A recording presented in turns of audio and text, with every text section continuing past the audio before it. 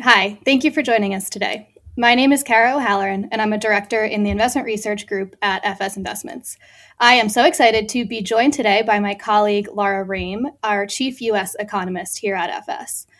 We are here to talk all things interest rates, what's going on with rates, what the impact has been on markets, and where things go from here. Laura, how are you? Thanks for joining.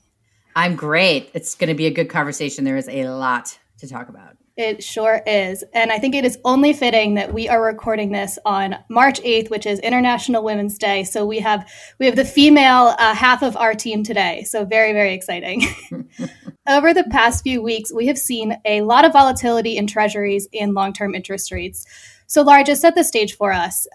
Give us a quick overview. What's happened? Where are we at now? Yeah. So, exactly to your point, interest rates have, and here I'm speaking of government benchmark interest rates, sort of what we call core interest rates, have been really on a rising trend since the summer when they bottomed at levels that are at absolutely historic lows. So, given good news that's rolled in about the economy and then vaccines and then, a growth return to normal, over the last several weeks, we've seen rising interest rates accelerate sharply. We started the year with the 10-year around 0.9. Now it's at 160 already. And that's just seemed to have really gone, with several fits and starts, but really pretty much in one direction. That pace has really accelerated. And what's really driving this increase? We hear people talk about inflation or just general optimism. Is it rate hike expectations? What's driving this? Well, that you bring up an important point, because the reality is that interest rates and growth expectations, inflation expectations, they're all part of the same ecosystem. And then you have the Fed swirling around there in the middle of it. So what we've clearly seen is a resilient economy and such good news in the face of, a renewed pandemic in the fourth quarter. And because of vaccines and this really strong resilience, I think everybody's now looking towards the end of 2021. We were optimistic at the turn of the year, and now there's just it's so close you can almost taste it. That return to growth, that return to some form of life that's probably pretty close to normal or to pre-COVID. So all of this optimism is expressing itself in expectations of higher growth. And what does that mean for interest rates? When we think about return to normal, we think about unwinding, the deflationary shock. We talk about getting growth back to, sustainably like 2%, kind of where we were before the pandemic. And we also think about inflation. So that's been a piece that is I think going to be really interesting as we see it play out over the next several years. But for right now, what you're seeing is markets repricing what they think monetary policy could look like. Will the Fed raise rates in 1 year? Will they raise rates in 5 years? And as this exuberance towards growth builds, markets are naturally kind of moving forward some of those rate hikes. And it's causing the entire yield curve to steepen as long-term interest rates and as medium-term interest rates rise too. No, that makes sense. Return to normal cannot come soon enough, in my view. So talking about the Fed, if Chair Powell has made it very clear twice now, this commitment to remain accommodative. Do you think that there's a point where the Fed steps in to stop these rising rates, or at least to prevent them from moving so quickly? Yeah. What you're seeing right now is the Fed trying to have their cake and eat it too. They want to allow markets and the economy, to the extent that they can, determine their own destiny. If the Fed is doing its job right, then things are going to return to normal, and that's going to be reflected in interest rates. I think what concerns them is some kind of disruption such that rates rise so fast and so far that it circles back and slows the economy down. That we are far away from that right now. But markets are so forward looking. And if there's one thing we've seen throughout all of this, Kara, it's that markets are just moving through cycles faster than we've seen it at any other time. So just because Chair Powell is saying last week that, if rates are rising because the economy is returning in a healthy way, that's fine, doesn't mean that if things start moving even faster than they have now, that he won't come back in and express something different. The Fed is still buying billions, $80 billion of treasuries every month. It will not take a lot of language from the Fed to, I think, get markets scared that they're going to increase that. And it could cause this volatility that we're seeing in treasuries to jump to an even higher level.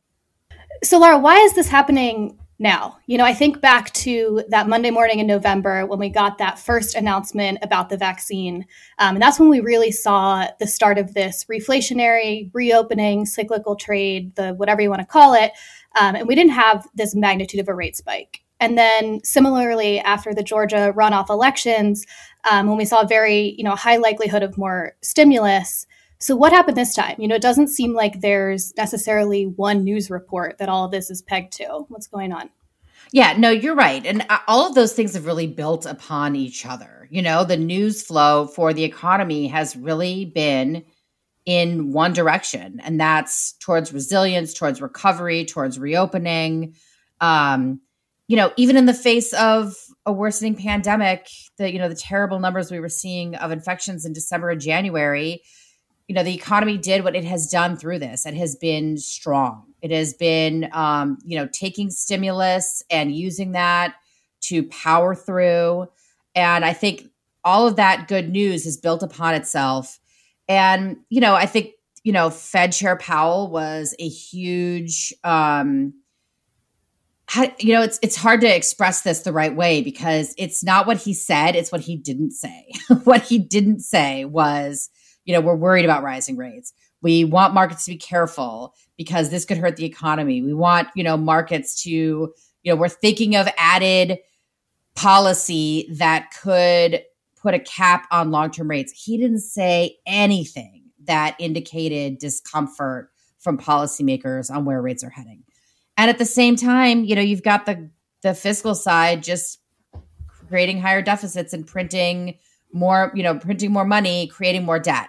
All of that is on the supply side going to also sort of naturally, all else equal, cause interest rates to rise. So, I think that's the why now. And all of that could continue in this same trend. There is room to go higher. Back in December, when we wrote our 10 for 21, we were calling for interest rates between 1% and 2% this year. And I think a lot of analysts back then were much more cautious. And, I still hold to that. It may not be a straight line there, but I think we could very easily get to 2%. That's really not even that far away at this point. But markets, when there's momentum behind these moves, can really take them and go. So coming into 2021, as you mentioned, you called for rates to possibly hit 2%. We're at about 1.6% now, so we are getting close to 2%. How high could rates go? Could we see them past 2%, or what were your thoughts there? Well, that is, I think, truly an important question. And so much of what we've seen in these rate moves so far has been caused by growth recovering. I think we then need to pivot to the inflation question, which is such a huge topic because the Fed is really looking for inflation to, their policy has completely changed over the course of the pandemic. This policy review they went through is geared towards making sure that inflation stays at 2%. And as it averages 2%, it could even go higher. All that's to say, I think that next leg above 2% really starts to get into how sustainable this above potential growth that we're seeing right now, how sustainable is that? And the second leg is, will inflation sort of move back to where it was, like 1.7%?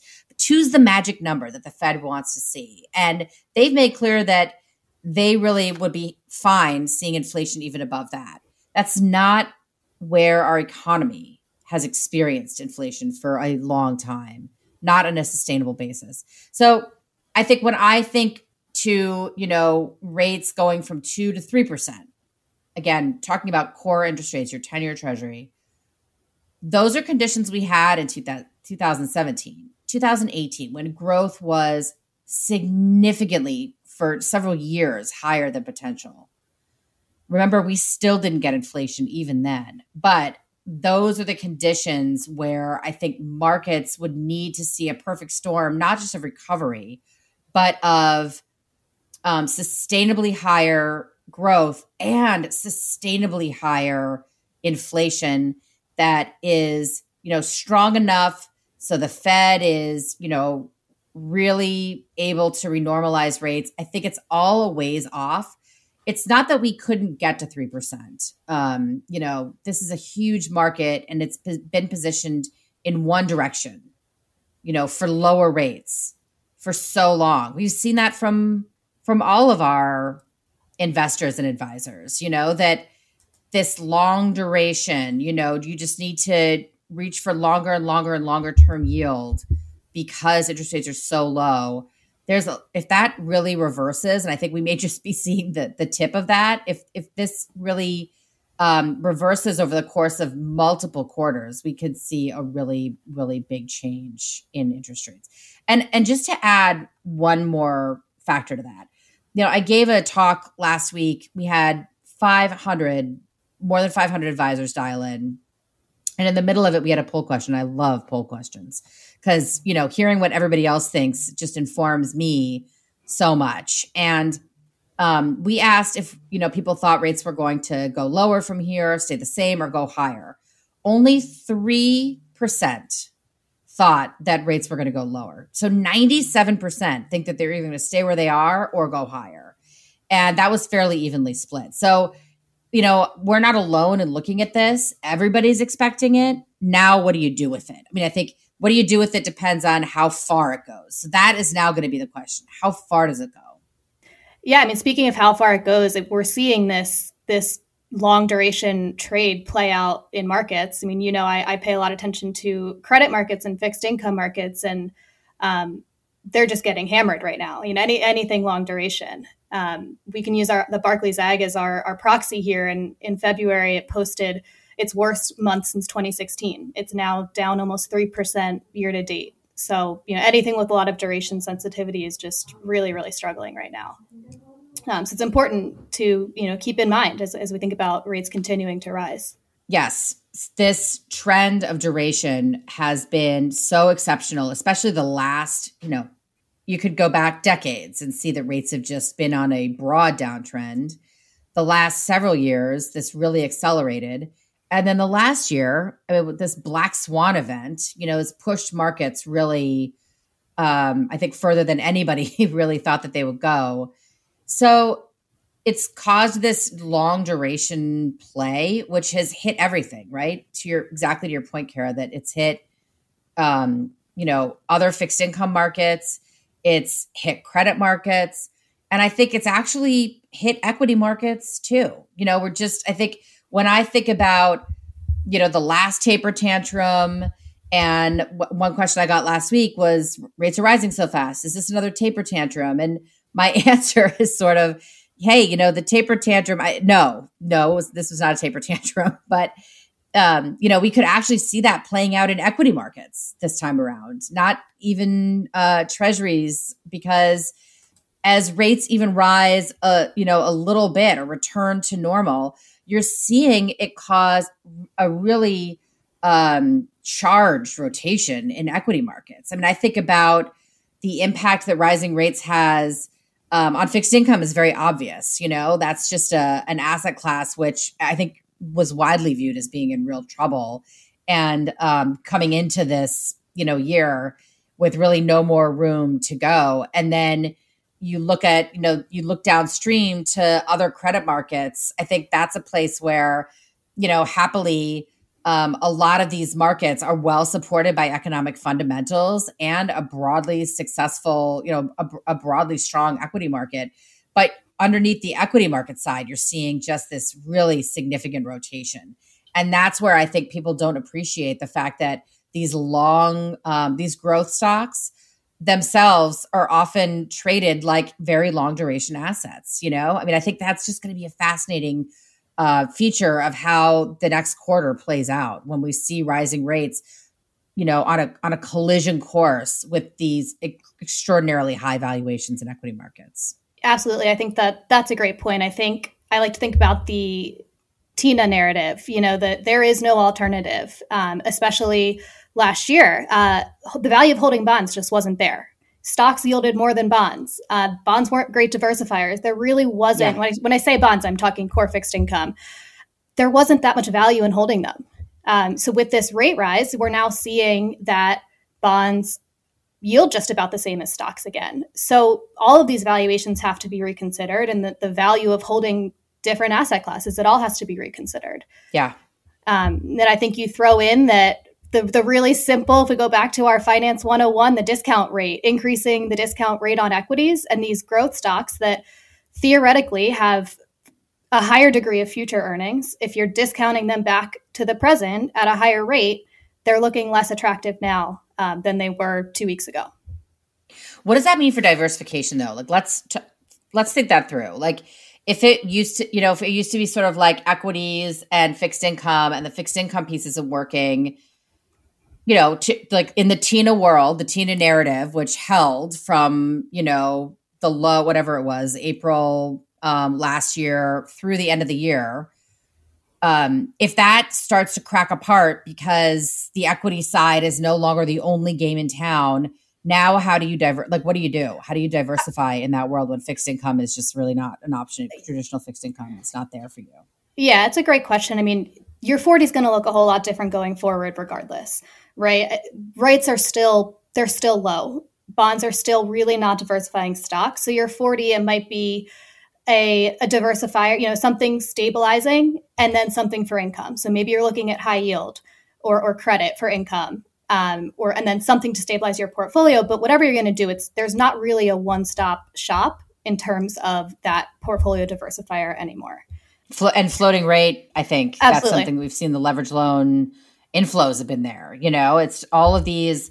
I think it's really needing to step back. I feel like last year, if you could just sort of ride out the storm, you were in really good shape. But this year, you need to actually, it's just ironic to me that kind of doing nothing last year was the right thing to do.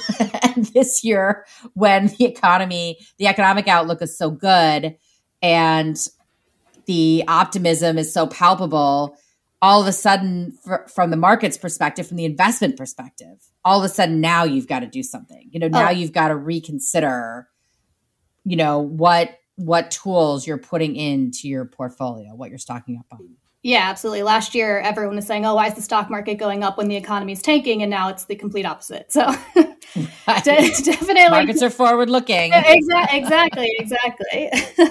And I guess the growth stocks that got the double whammy support of, hey, everyone's at home using us, and B, like zero long-term interest rates very close to zero. Like, all of your growth expectations are far out in the future, so you're really not having to discount them at all. That's just a winning combination that now looks like it's eroding on both sides of the beach. Yeah, absolutely. Laura, you mentioned floating rates, and we've definitely seen them become very popular this year. A lot of inflows into senior secured loans. But something that I think a lot of people would find very surprising is that high yield bonds are actually relatively duration insensitive. So if you look back over time, high yield bonds have actually typically increased in price given increases in interest rates. They're definitely more sensitive to the economic outlook, company fundamentals, all of that. And as we've discussed, this rising rate scare or spike is really due to a strong economy. And default rates are trending down. We expect them to continue trending down. So the outlook is really positive for high yield bonds. So I think that it's definitely not an area that investors should shy away from, even given rising interest rates. Yeah, I think when we think about all of these other asset classes, real estate, floating rate assets, high yield. You have, a lot of times shorter duration, protection against rising rates. I think that is where markets are increasingly going to be trying to diversify their equity portfolios. And it's a place where the sensitivity to interest rates, to inflation is really significant. We have right now the great economic news. It's lifting interest rates.